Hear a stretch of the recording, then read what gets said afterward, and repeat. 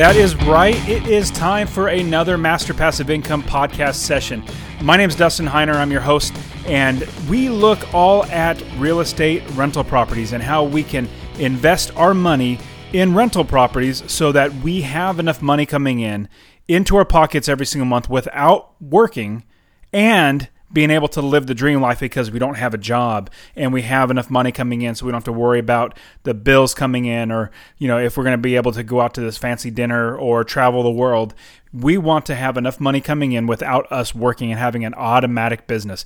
Now, today we're going to be talking about delayed financing and many other things. I have an awesome guest for you today, and he is going to be sharing all about how he has built his business and how he's already quit his job and how he continues to build his business. All right, guys, let's jump in there. Let's start the show. I'm so excited for you to be here with me. Let's learn together how we can quit our job with real estate rental properties. All right, let's jump into it.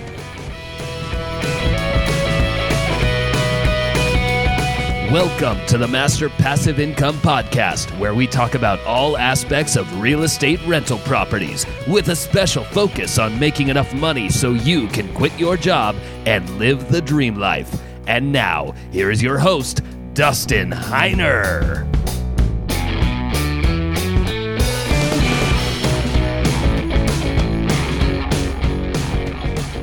Hey guys, so before we get started, I wanted to share with you about my trip here in Alaska. So I'm currently in Ketchikan, Alaska on a fishing and hunting trip. I'm on the very tail end. If you remember last week I told you I was going to be traveling with a buddy of mine to see a friend up in Alaska. Terrific guy, being able to hang out with him, go fishing, see a lot of great things, catch a lot of great fish.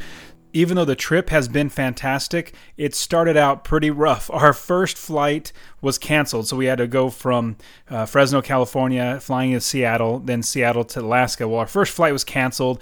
Second one was delayed. They had added an extra stop in Portland. Everything was pretty rough all through there, but they also got our baggage on another plane, and so we were without luggage, and that was pretty rough. But we made it through. We got there just fine, and the next day we went fishing. We went back into the mountainous area. There's the ocean, but there's also the mountains where we're fishing at. And we went and found a lake, and the lake had huge salmon in there, pink salmon that were really huge. And they were at least 2 feet long, like no kidding, 2 feet long. Oh, and I will put all of these pictures on the show notes page, masterpassiveincome.com/023 for the 23rd podcast, masterpassiveincome.com/023. And you'll see all the pictures from my fishing trip, all the great huge fish that I caught, and the great fun that I have. I'll even try to put some videos on there for you as well. But so the first day we caught a ton of fish in the river and in the lakes, but then we also took a guided boat trip into the ocean. We caught our limit of halibut, of lingcod. Lingcod's a huge fish that eats other fish, like really big fish. Anyways, caught our limit of that. We also caught limit of rockfish and salmon, and we're having a fantastic time. And I wanted to get this podcast ready so that while I'm gone, you'll be able to have a podcast. Now, in today's session, I have interviewed a gentleman by the name of Lee. Lee Huffman is a fellow investor. He got started a number of years ago, was living in California and bought in a whole nother state, just like I did. Jumped in another state without actually having the property right next to you, which is possible, guys, because I know a lot of people think that you need to invest in your own backyard if you want to do it right and you want to do it safely and not lose your money. Well, I didn't do that, and Lee didn't do it as well. So let's jump into this session where we talk all about how Lee got started, how he continues to build his business, and how he uses delayed financing to buy the properties and get them fixed up, as well as get them rented so he has cash flow coming in every single month. Now let's jump into this episode where we talk to Lee Huffman. All right, Lee, thank you so much for being on the show. I'm super excited for you to be here with me and the Master Passive Income podcast listeners. We are all going to get a wealth of information from you. So, Lee, thank you so much for being a part of the show. Hey, it's great to be here, and I look forward to talking with everybody. Great. So tell us a little bit about yourself. Like, are you married? Do you have kids? Where do you live? And what do you do for fun? Things like that. Sure. So I live in the suburbs of Nashville, and I actually just moved here in July of 2018. And so moved here from Southern California and really just came here for a slower pace of living, lower cost of living, and be able to spend more time with my family and work on my business. So, do you have family there in Nashville? No, it's actually kind of funny. We are out on an island all by ourselves. We have some family that's close by, a couple states away, and it's a little weird being from California. You're not used to driving an hour or two and all of a sudden being in another state. In LA, you can drive an hour or two and barely make it to another city. Absolutely. I'm from Fresno, California, as you know, and I currently live in Phoenix. And the longest part of the drive is just getting from from LA to California, end of California, where Arizona starts. Once you get in Arizona, it takes like an hour and a half. The other time is just driving through California. For sure. But yeah, so back to your question, I have a wife. We've been married this year. It'll be 9 years. And I have 2 children, Timothy, who's 7, and Scarlett, who's 3. And overall, just enjoying life out here and looking forward to being able to I've been bidding the last couple of days on a couple of other properties, so trying to add to my portfolio. Oh, good for you. So what brought you to Nashville as opposed to any other state? Well, when we decided that we were going to leave California, one, obviously job opportunities played a big part in it, but and Nashville has one of the lowest unemployments of any major city, and so that played huge into the decision. My wife has been building her career, and there was an opportunity here. But we also considered both of us leaving our jobs and just kind of starting fresh in another city. So we looked at cities like Seattle, Portland, Denver, Dallas, Austin, and Nashville because we wanted good weather, we wanted a lower cost of living, a slower pace of life. But we also want to make sure that there was, a lot of the big city amenities that we are accustomed to living in Southern California. And for me, because I love to travel, I want to make sure that the airport was at least a good size, so that way I can find flights to the destinations I want to go to across the U.S. and internationally. That's great. Really well thought out. Good for you. Yeah, and the number one thing is I didn't want to shovel snow, so pretty much like the Northeast was off the radar for unless somebody wants to pay my wife $1 million to work, then obviously we can work that out. Yeah, no kidding. And being from LA, you definitely don't get much snow. So very cool. So Lee, where do you currently own properties, and did you start buying them when you were in California? Yeah, actually, all of my properties I bought remotely. I was living in California when I bought my first property in 2006. And all of my properties are in North Carolina. Part of it just happened to be because that's where my brother lived. And we sold the house in California and bought a house for my parents. And when I sold my house, perfect timing, actually. So got pretty lucky. I mean, part of being a good investor is having a little bit of luck on your side. And got lucky. We sold in April of 2016. I mean, not 16, 2006. Oh, good timing. And it was like perfect timing because really everything started to kind of fall down that summer. And so we had some money, bought my parents a house.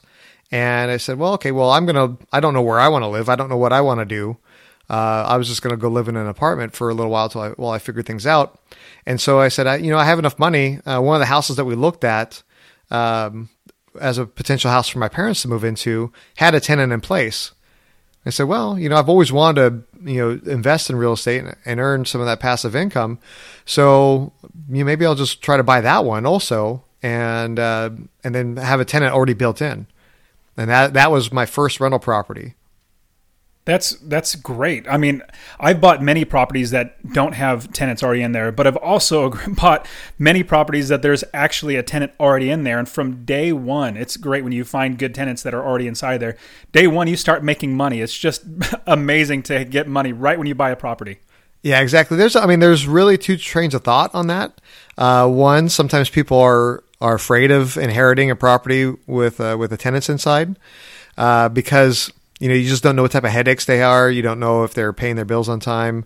There's a lot more research you have to do to make sure that it is a quality tenant that's not going to give you a lot of headaches. I completely agree. And so some people, they would just rather, whether they're a good person or not, a good tenant or not, they would rather just blow them out and start fresh. That way they can pick somebody, make sure that the lease terms are satisfactory to them. and then make sure that the tenants have gone through the vetting process that's theirs instead of somebody else's. That's a great idea. Now, what I've done in the past is I actually bring the tenant that is currently in there as I'm going through the process of buying it. I take them through my entire process from doing a background check. Basically, they're reapplying for to be in the property. Now, if they have a current lease and I have to write out the lease, I can't just say up and get somebody out because the lease isn't up. But if they're on a month to month, I definitely have them reapply and go through my entire process. And if they're not good enough or don't meet my standards of how I want to have the type of tenant I want, then I give them a 30-day notice to vacate and then go find another new tenant. Yeah, I mean, that's definitely a way better approach than I took. I basically didn't really know any better. I said, oh, okay, cool. I'm going to get a check from day one. And that was that was about the extent of my research I did. Did it work out? Yeah. I mean, unfortunately, I guess there's two pluses and minuses from where I invest over in the Fayetteville, North Carolina area. On the plus side, they're military, and so if they don't pay the rent, then you can go to their commanding officer and you will get paid. But on the negative side is that because they're in the military, they get orders to ship out. They can say, sorry, I know I'm in a lease, but I'm out of here. And now you have to go find another tenant, even if it's only a couple months into that lease. Yeah, I completely understand that. Especially, you don't want to have an issue with the commanding officer or the military in general, where if you have, you lose a tenant and then you start getting upset at the military, and then all of a sudden they start telling their military officers and normal soldiers, don't go to this place because this guy doesn't treat their tenants well. Word of mouth will go around really, really quickly. Sure. Yeah, I'm a big fan of being proactive with my tenants. I don't let any sort of problems linger. I'd rather knock it out and get it done, and that way, one, keep my property in the best shape possible, and also two, vacancy is a killer. Both from, if you have a disgruntled tenant and they do something negative to your property before they move out, but also just not having a rent check in the meantime while you're finding another tenant. So I'd rather do everything I can to, within reason, of being a good landlord, so that way they're motivated to stay with me instead of going to find someplace else. Exactly. I love keeping tenants. When I have a turnover, it costs money. It definitely costs a lot of money if you have turnover, especially if you have an eviction on top of that. So, well, Lee, tell me a little bit about that first property. We talked how you found the area, but tell me how you found the property itself, how you bought it. Did you get a mortgage on top of the cash that you had from your previous sale? What was the size, the area, what type of tenants you might have, the price and rents and things like that. Okay. Yeah. So it's been a little while. It's been about 12 years. So I don't remember the exact details, but, because I was buying, with a strong down payment, I was able to buy it. I was able to negotiate the price down a little bit. Cash is king.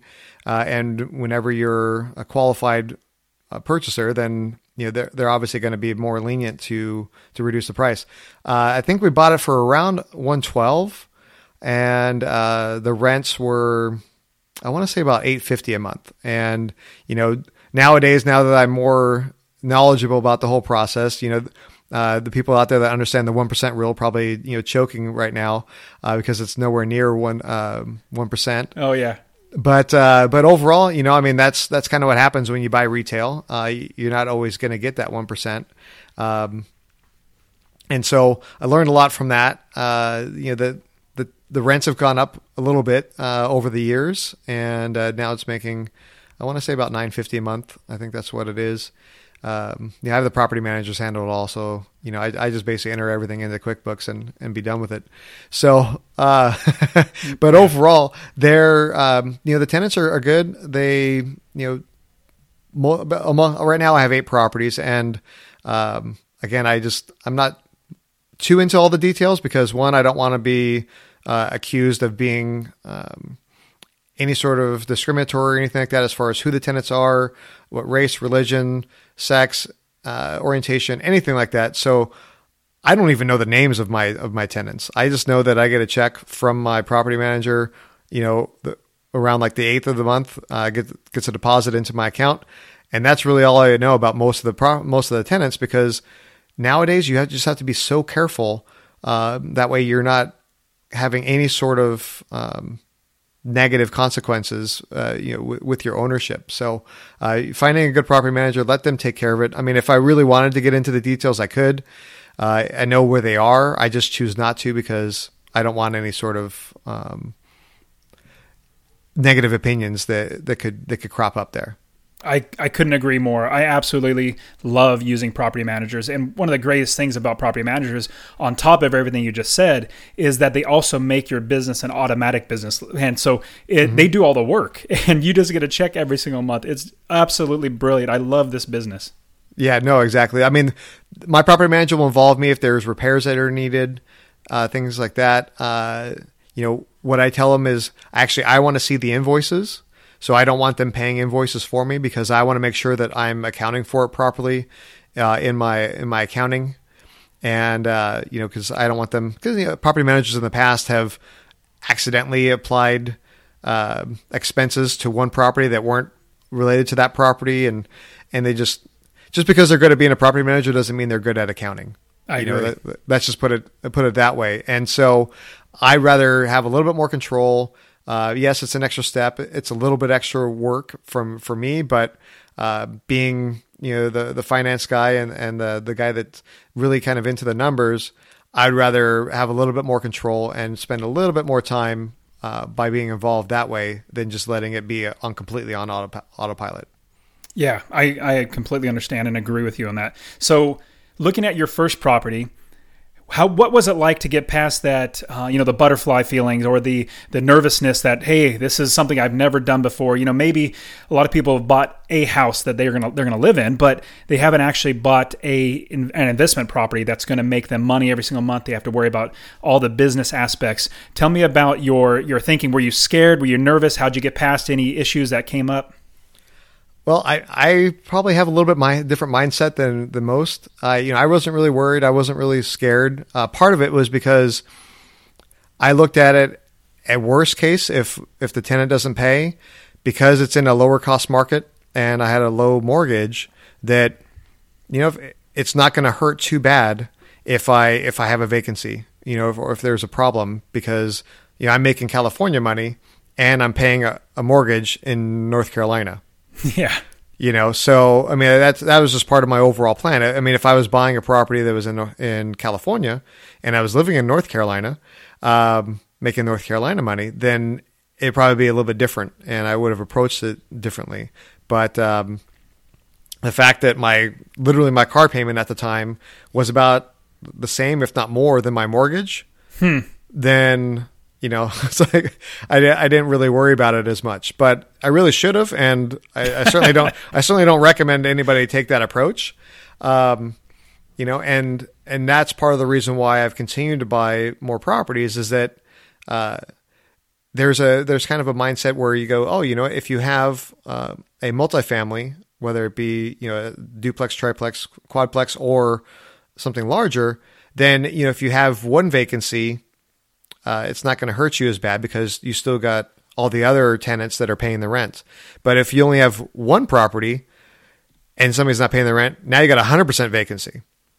And so as we've continued to expand the portfolio, a vacancy doesn't hurt as bad because you have the cash flow coming in from the other properties to help offset the loss of income from the one property that you have vacant. Absolutely. Now, you said we a couple times. Are you talking about you and your wife, or are you talking about other investors, partners? A little bit of both. Actually, 3 of the properties I own are myself. I bought the 2 in 2006. One was the first rental. The second was my parents' house, and my dad, when he passed away in 2012, I turned his house into another rental. And then I bought my third rental in, I believe it was 2013 or 14, after I was able to save up enough again to buy the next one. And so those 3 are the one I own myself. And then in 2014, I partnered up with one of my fraternity brothers, who I've known for a long time. And he basically has been just like another brother in our family. And we started getting involved and doing a few flips here and there, and we now have 5 rental properties together. That's great. So you were flipping. Obviously, flipping, you get a good chunk of money coming in. Did you use that money to live on, or did you use it to buy more properties so that you can actually have them as rentals? Yeah, part of it is that that was the idea, right? But part of the problem with flipping is that you have to do your rehab differently if you're doing it for a rental. Right? If you do it for a rental, you're making it more sturdy.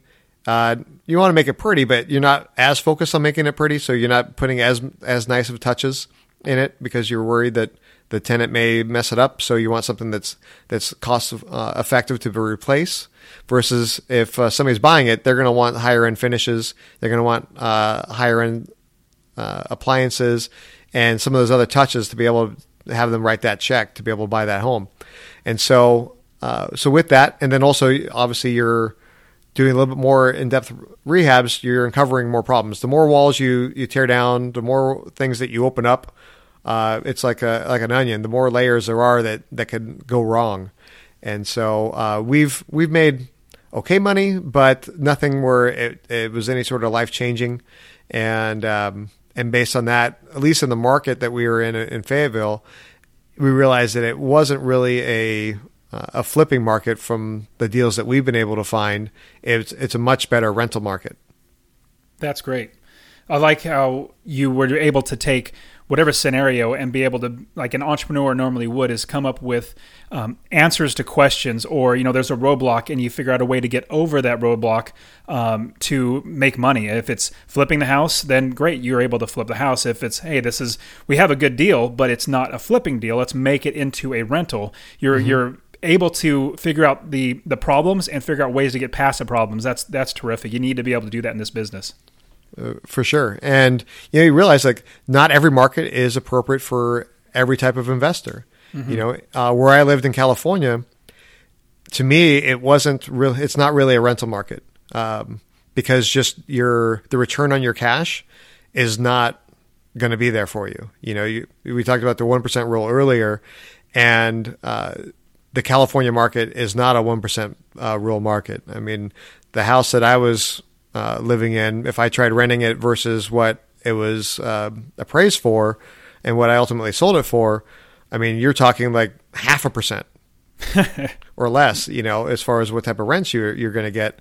And so and then on top of that, then you factor in the expensive property taxes that are there in California.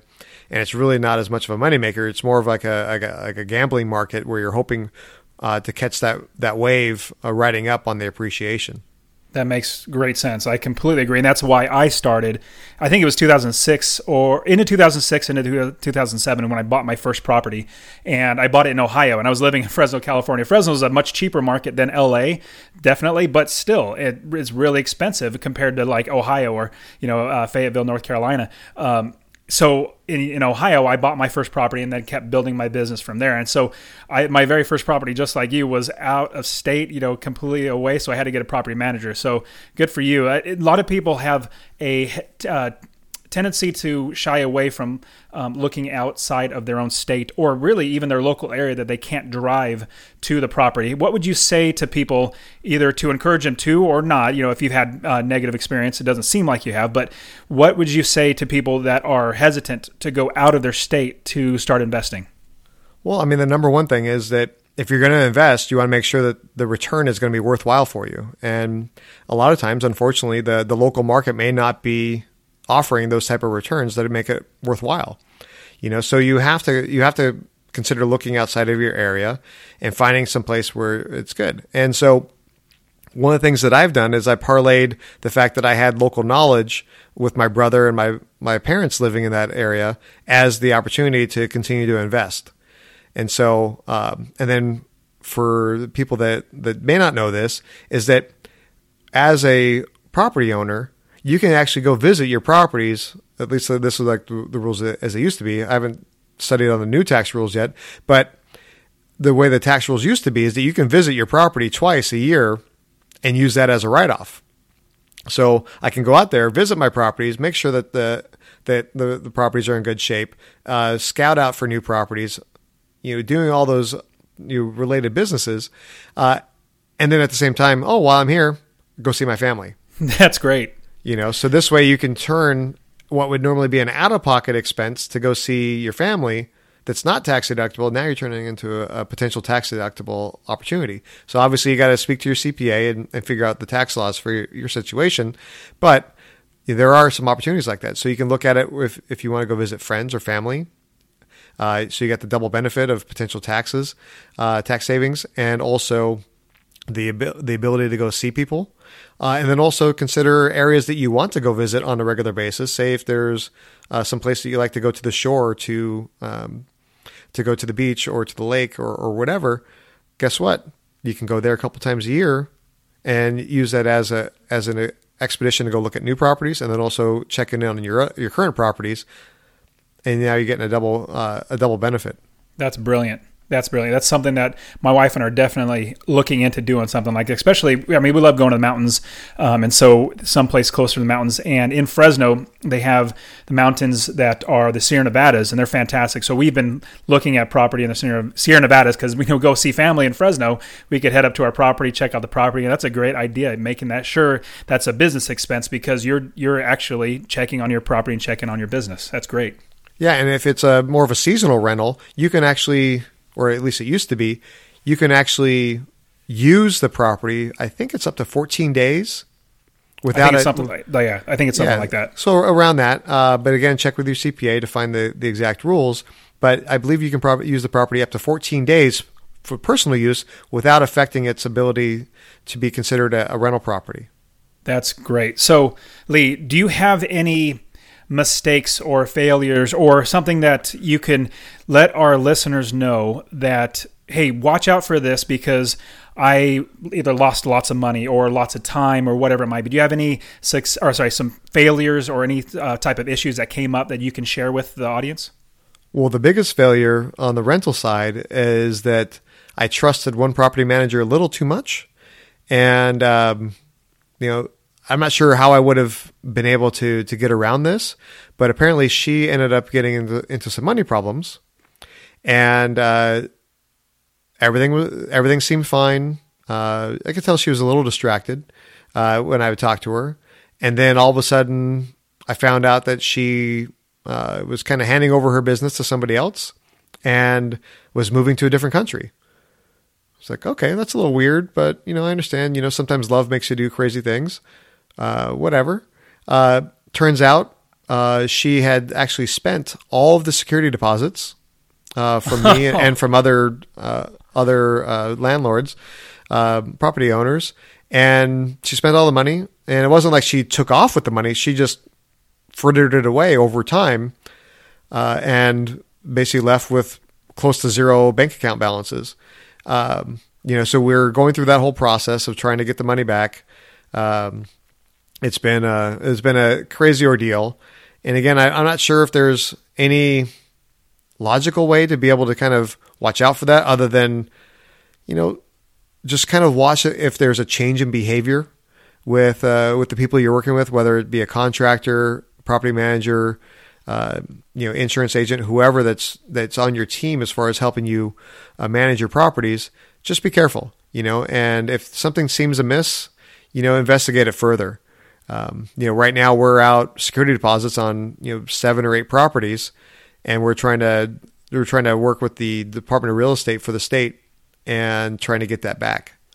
That's a great point. My very first property manager, I met the property manager. I had no clue what I was doing. And I said, okay, she seems nice. She seems good. She, showed me around the properties and all that sort of stuff. I literally flew to Ohio and met her and saw the properties, met some realtors.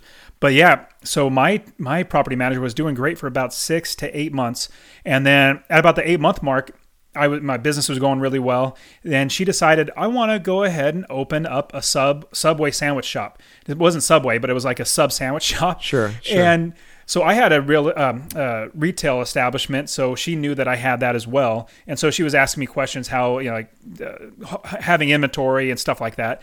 And so noticing, I should have noticed, not that she was starting a business, but I should have noticed the change in her mannerisms and characteristics as I was talking to her about my properties. That was what should have been a red flag, or even just a yellow flag to say, hey, be cautious that something might be happening. And it turns out she was stealing from me. She would, make expenses up like, hey, a whole main drain for the entire house needs to be replaced. So there's, $1,000.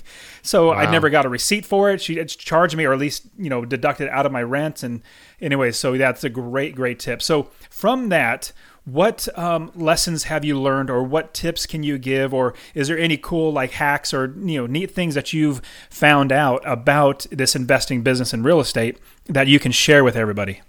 Well, the number one thing that I use that's allowed me to purchase the last 5 properties is something called delayed financing.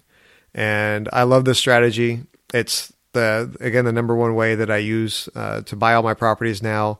And so what the process is, I believe it's a Fannie and Freddie product.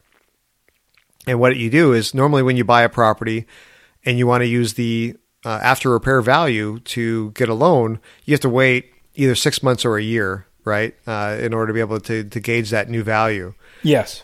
But with this program, what it does is it allows you to do is, as long as you pay 100% of the purchase price and the repairs, and then you can add some additional related expenses. Like I include the first year's insurance and termite inspection and those type of expenses in there.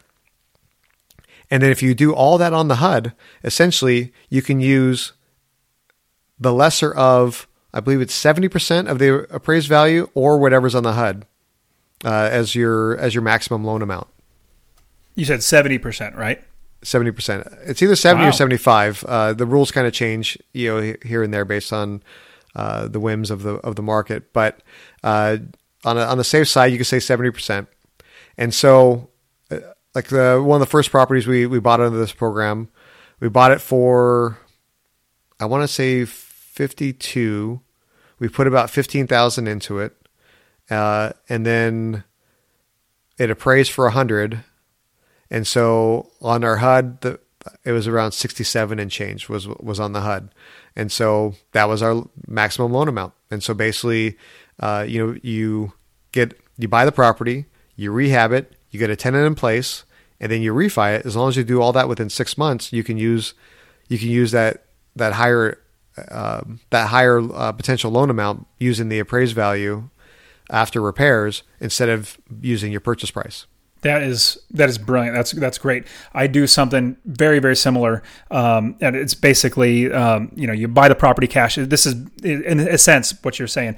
Buy the property cash, fix it up, and then get a loan on the property. And so you pull all your cash back out, so you can buy another property. You basically recycling your money over and over again. That's a brilliant way to continue to build your business. Now, when you work with, is it a mortgage broker, or do you talk with Fannie Freddie themselves? Like, how do you get that process going of getting this delayed financing? Yeah, it's all through a mortgage broker. And this is one of those things, when you're building your team, you want to have people that you can have conversations with and find out what's going on in the industry and take that knowledge and use it and apply it to your business. So, I was having conversations with the mortgage broker. I had used them before on a couple other refinances, and I was just trying to explain to him what I was looking to do and how I wanted to be able to ramp up and do more properties and do more business. And he said, well, you should check out this program that we use, and learned about it. I had a couple of hiccups here and there where I didn't do it exactly the right way, but overall, as I've perfected it, I mean, it's an awesome program, and I've taught a couple of my friends how to use it, and my buddy Alex, he just used that process, and literally from purchase to refinance and getting the cash back out, I think he did it in just under 2 months. Oh, that's fast. Yeah, because he had the property manager was on it as far as having a tenant right in place. The rehab was a pretty light rehab, so it took less than 2 weeks. And I believe the tenant was in place almost immediately as soon as they finished the rehab. And then you got the normal 4-week process for the mortgage. So, I mean, from start to finish, getting your cash in and out in 2 months is just like record breaking. You're setting the world on fire right there. I mean, it's like I got a huge smile on my face right now just talking about it because it's so amazing. That is absolutely amazing. And so when you go through the process of the mortgage, the mortgage company is the one that does the appraisal. Like they are the one that initiates and sends out the appraiser, right? Yeah. That's the way the rules work nowadays, is that you can't pick your own appraiser. So it's not like you're cherry picking and trying to find somebody that would have an inflated value for you. I mean, these are all real world numbers, finding things that are of true value, and basically doing it the way we do it is you're buying it distressed. You put an appropriate rehab in there. Again, because I'm able to lock the expenses in there for essentially 30 years. I actually go a little overboard on the rehab because I don't want to have another expense in a year from now to replace a fridge or replace some flooring or whatever. So I'd rather load it up from day one, get all that stuff done immediately, and that way I'm not affecting my ability to earn income from a tenant down the road when I'm having to, displace them to be able to make those repairs, or them leaving because the house is in disrepair or whatever. I'd rather have that property as nice as possible, yet being as economical as you can, and then doing that whole process and just setting yourself up for years and years of kind of worry-free maintenance on the property. Yeah, that's great. So do you find that most mortgage brokers don't know about this delayed financing? Did you have to find somebody specific that knew about this? Well, luckily I didn't have to search for it because the mortgage broker I was working with brought it up to me. But there are so many programs that are available out there. It wouldn't surprise me that a lot of them don't know about these programs. A lot of people inherently are lazy, right? So they know what to do for the basic stuff, and they just focus on that and knock it out all day long. But it's finding the right person that knows, kind of like the gray areas, kind of like the fringe products that are really powerful and add a lot of value that a lot of other people may not know about, and then basically being able to apply that and be able to build that relationship with people that can use that product on a regular basis. That's great. Now, is that seen as a normal residential loan? It would be an investor loan. I mean, that's why you're kind of capped at like that 70 to 75% loan to value. So how many can you have in your name, or does it go into the business name? It's in your personal name, but you can have up to 10 mortgages with that under that program, including your primary residence. So for me, right now I have 8 properties. So if I had the mortgage in my name here and those, I would be able to do one more. So essentially there's an incentive to be able to use more advanced strategies, right? To properly structure how you're going to title the properties. So my wife and I, our house is not in both of our names. It's in one name. So that way, that one doesn't count against both of us, both from a debt to income ratio, as well as from a property ownership perspective. And then on top of that, each of the properties, the rental properties, are just in one person's name. Obviously, in this scenario, you want to make sure that you're working with people that you can trust, either that they trust you because the property's in your name, or you trust them because the property's in their name. And so I only work with people that I inherently trust, like my wife and my close friend. But based on that, the way we've structured it is we can actually almost get 30 properties under this program, because we could put 10 in my name, and then we could put 10 in my wife's name, and we could put 10 in my partner's name. And so based on that, we can have 30 properties under this amazing program that actually is, in my eyes, a lot better than the traditional programs, investor programs, because one, it offers a lower interest rate than a lot of the loans you're going to look at. The last one I did, unfortunately, the rates have gone up a little bit recently. So the base pricing at par was like 5.25%, but we actually knocked up the rate a little bit to reduce our out-of-pocket on the refi. And so it was 30 years fixed at 5.875. That's still great. That's still great, especially for an investment loan. Yeah. It's still a great rate.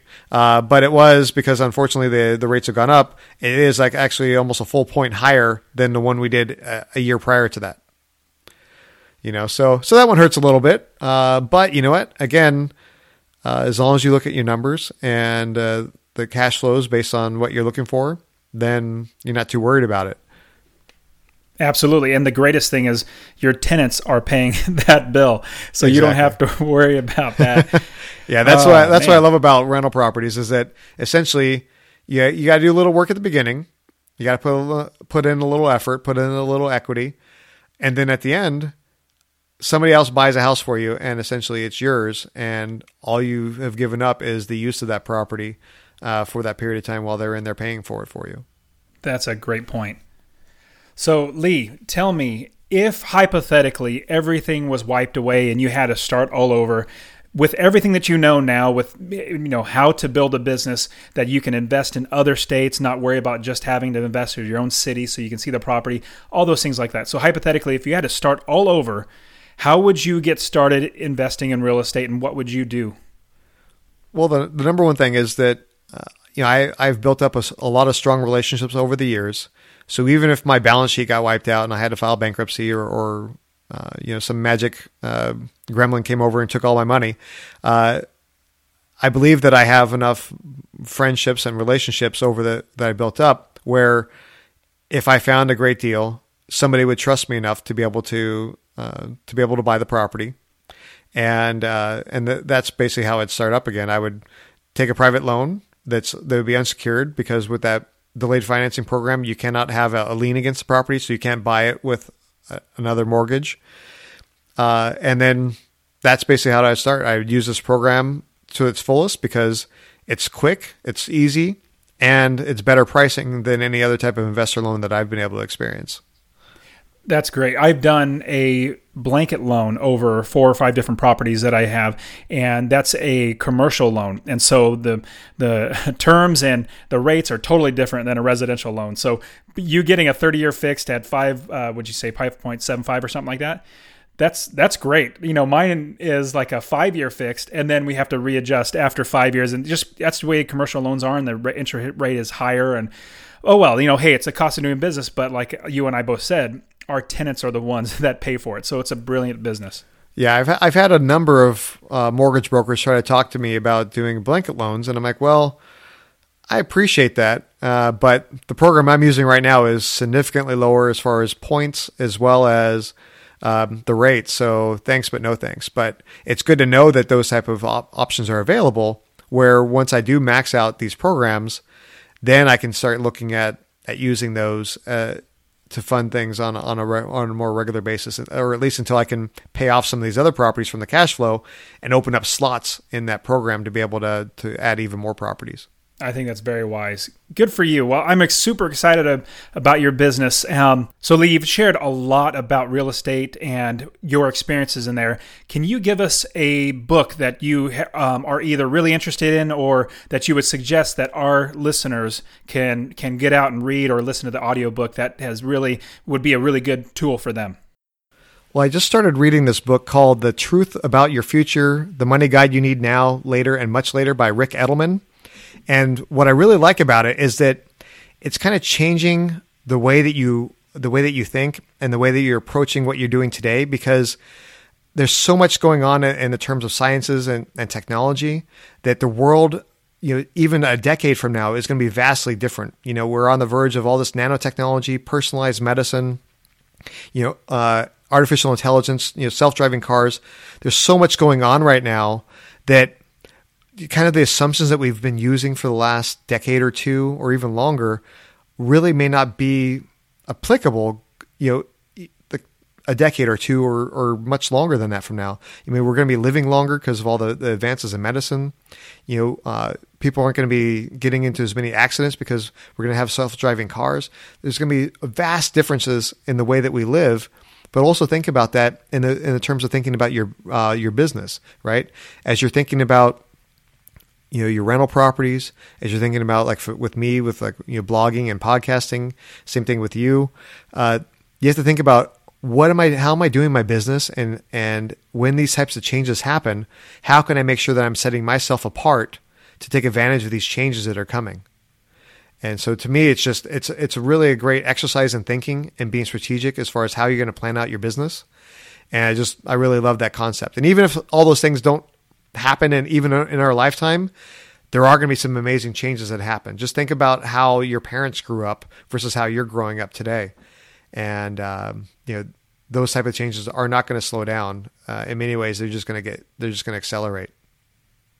That's great. I'm absolutely going to have to check out that book. And for everybody listening, I'll put these in the show notes. Make sure that you go over there and find that book. Anyways, Lee, tell us a little bit about, because we're going to wrap up the show. If somebody wants to get a hold of you to ask you questions or just see what you're up to, how can they get a hold of you? Well, like Dustin said at the beginning, is I actually write for a living now, talking about travel and credit card and rewards and how to basically travel for free. So my website is baldthoughts.com, and you can find me there. And coming in September, I'm actually launching my own podcast called the We Travel There podcast, where I interview people like Dustin about the best things to see, eat, do, and drink in cities from a local's perspective.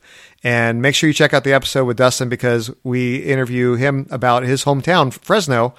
And there's actually a lot of great things to do there that I've been there a number of times, and I had no idea that these were there. So yeah, I love your podcast. I'm really looking forward to hearing a lot more about just general places that you would not know that, hey, there's these cool things to do, because I travel a lot for my business as well as my my blog and my podcast business to conferences and things like that. So being able to find cool local things inside the area of wherever I'm going is going to be super cool. Well, Lee, thank you so much for being a part of the show, and I really am excited for you and your future and your business. And it was really, really great information. I got a lot of information out of it. I know my listeners will also get a ton of information, great information on how they can get started. So thank you again, Lee. I really appreciate you. It was a pleasure, and I look forward to talking to you soon. All right. Take care. Bye-bye. And that was my interview with Lee Huffman. I hope you guys got a lot out of it. I know I sure did. Now remember, as always, I have my free course that I want to give you. I want you to get started investing in real estate. Go over to my website, masterpassiveincome.com/free course, /free course, so that you can get started investing in real estate. If you haven't already, you need to start now. The best time to plant a tree was 20 years ago, but the second best time is today, so get started. Go to my site, masterpassiveincome.com, grab your free course, check out the show notes, and as always, I really appreciate you guys. Thank you so much for being a part of the show. If you could, subscribe, rate, and review the show. It really helps me out, gets the word out to more people that they can change their lives with real estate rental properties. All right, guys, take care of yourselves. See ya.